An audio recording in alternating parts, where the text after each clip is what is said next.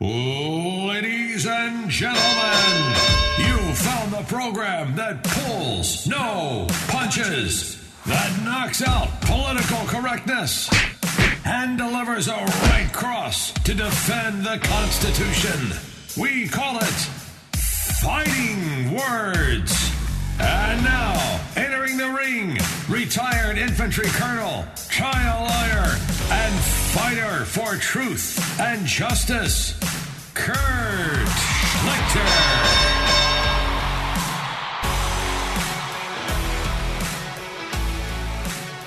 Hey everybody, this is another edition of Kurt Schlichter's Fighting Words, the amazing Hugh Hewitt kind of affiliated podcast that asks the question, can Kurt Schlichter do a podcast while he's driving? And the answer is hell yeah.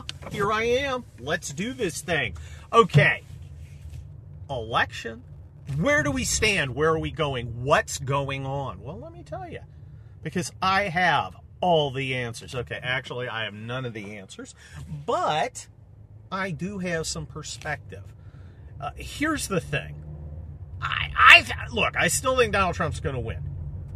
And I still think the only evidence I have of a Biden victory or a potential victory, is the fact that the polls somewhat, and I emphasize somewhat, favor Joe Biden. But they don't all favor Joe Biden. Boy, what are we seeing today? I'm seeing all sorts of crazy stuff. I'm seeing polls tighten extensively. I'm seeing Trump in a 2-point race with Biden nationally. I forget which one. IDP poll. Or IDB, or IBB, or IPC, A, B, C, 1, 2, 3. It's as easy as 1, 2, 3. See, it's my Jackson's thing. Look, I'm seeing a poll having 46 to 48. What does a 46 to 48 poll mean? Well, got to wash my glasses here as we drive.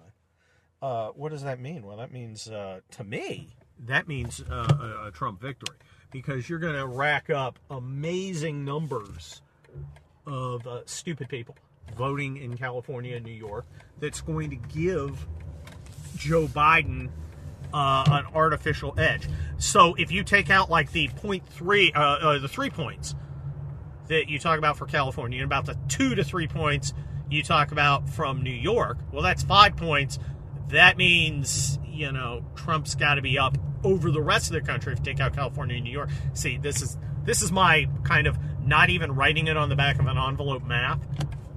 But again, any race where Trump is within 2 points is probably going to mean a Trump victory, just because California and New York skew it on the popular vote, which doesn't exist. And then you see other polls.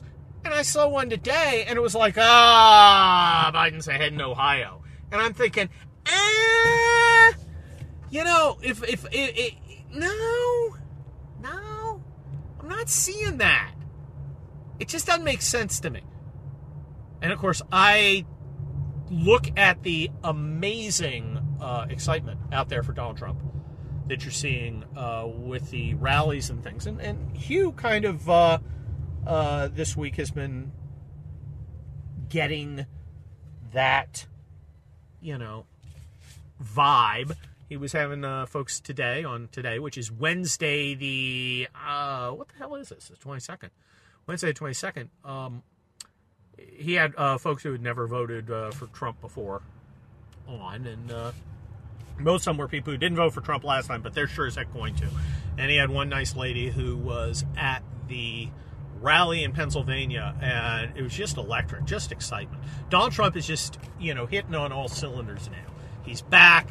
The virus has been vanquished. He is rocking. He is rolling. He is both rocking and rolling, so you've got both of those things working in his favor. And, again, I see no evidence. Okay, I'm driving in Los Angeles now. I just passed a sign. It's my favorite sign ever. It says Joe Biden 2020. Acceptable under the circumstances. Okay, no excitement. Acceptable under the circumstances. Talk about damning with faint praise. Yeah, Biden. Yeah, I guess. Now, I think we've got, probably the biggest item of under news ever out there, which is the Hunter Biden laptop.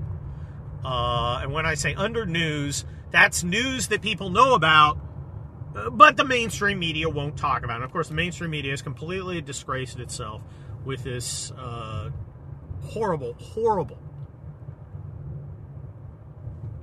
thing about this laptop, which appears by all evidence to be a thing.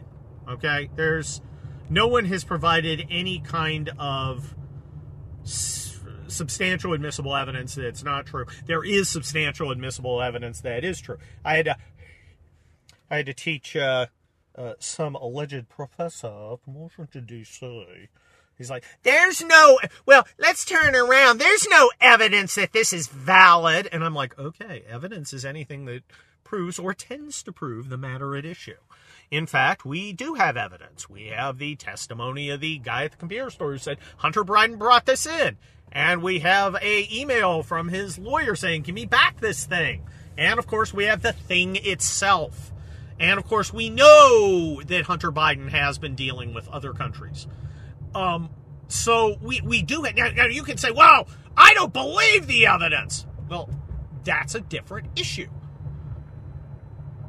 If you don't believe the evidence, that's an entirely different issue than there is no evidence. Remember, when I say evidence, and I'm going to be a lawyer here, when I say evidence or facts in a legal sense, doesn't mean they're necessarily true. That's why we'll say, oh, well, the true facts are, well, what other kind of facts are there? Well, in a legal sense, the facts are things allegedly shown by the evidence. But you don't have to believe the evidence. So there is evidence. Now, there is no evidence to the contrary. Well, other people are saying, other people are not offering evidence. They're offering speculation. Speculation is not evidence. Well, it could be Russian disinformation. And again, I love that, about 35 years too late, the same people who were sucking up to the Soviets during the Cold War by supporting the nuclear freeze have finally decided the Russians are bad. And I don't want to, I want to encourage them in their growth, right? Where they're now, actually treating the nefarious Ruskies as they should be treated. Finally, instead of siding against America. Well, sort of siding against, sort of not siding against America. I mean, come on. I want to encourage that, but let's face it, speculate. Well, it could be disinformation. Well, yeah. I mean, I guess, in theory. And if you have some, here we come, evidence of that, in fact, I'd like to see it. But could have been, it's not evidence. What do you do if somebody gets on and says, well, in fact, the red light could have been green? Correct? Your Honor, objection calls for speculation. The witness either knows the light was red or the light was green. Objection sustained. Next question, counsel. So, this is under news because, of course, the mainstream media is not reporting it, but it's everybody's kind of conscious of it, and it's getting out there. All right? The Washington Post has picked it up. Fox News picked it up. Newsmax, which famously had Giuliani on yesterday, and Giuliani saying all sorts of kind of stuff about what's on. And, we've all heard it. And I think that's going to have an influence. I think people are going to be like, nee. Now, unfortunately, we have transformed election day into election period. And people are voting. And we know who's voting, in large part. There's a barcode on the outside of your thing. Now, I voted absentee, so did my whole family. It dropped in a little mailbox. And once I get to the office, I will probably check and see if it's been counted. How do they know if it's counted if it's a secret ballot? Because the envelope isn't secret. There's a barcode on it.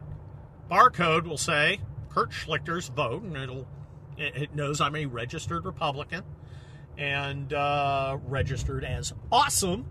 And it will, it won't say what I vote, but you know how many Democrats vote, how many Republicans vote. And we have a decent idea of how many Democrats or Republicans will actually vote for the candidate.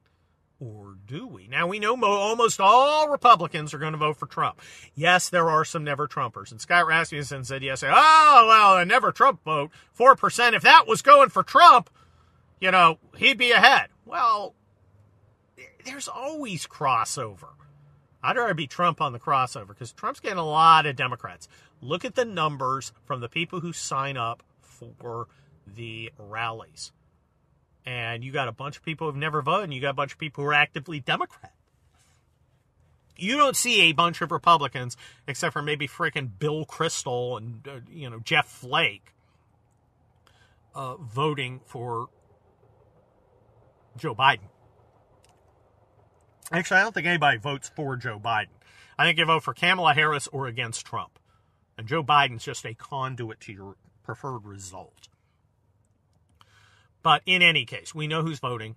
We know Democrats have been encouraged to vote ahead, and they're doing it. And we know that Republicans are taking their time. I only voted yesterday. I only voted on the, 22nd, 23rd? 20th, 21st. I think I voted Monday. And why? I didn't feel in any hurry. I had my ballot. My ballot was sitting there by my little workstation for a while. And I was like, I kind of want to do it, but I'll get around to it. I didn't feel any necessity. And my wife didn't feel any huge necessity to do it early. And I always vote absentee. You can do that in California.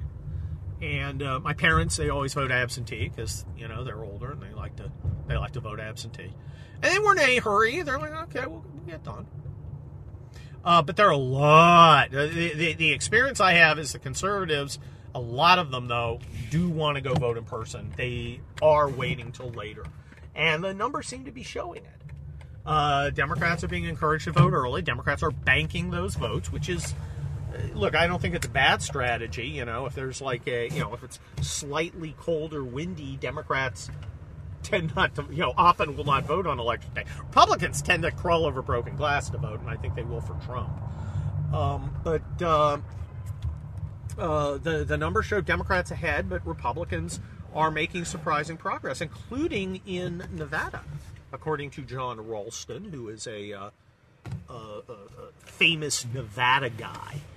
So what do we know? Well, we know the polls are mixed. They've definitely tightened. We know that. We know some of the polls don't make sense. I don't see, I frankly find it bizarre that Trump could be 1 or 2 points behind in Ohio, 1 or 2 points behind in Iowa. I just don't, I'm not seeing that.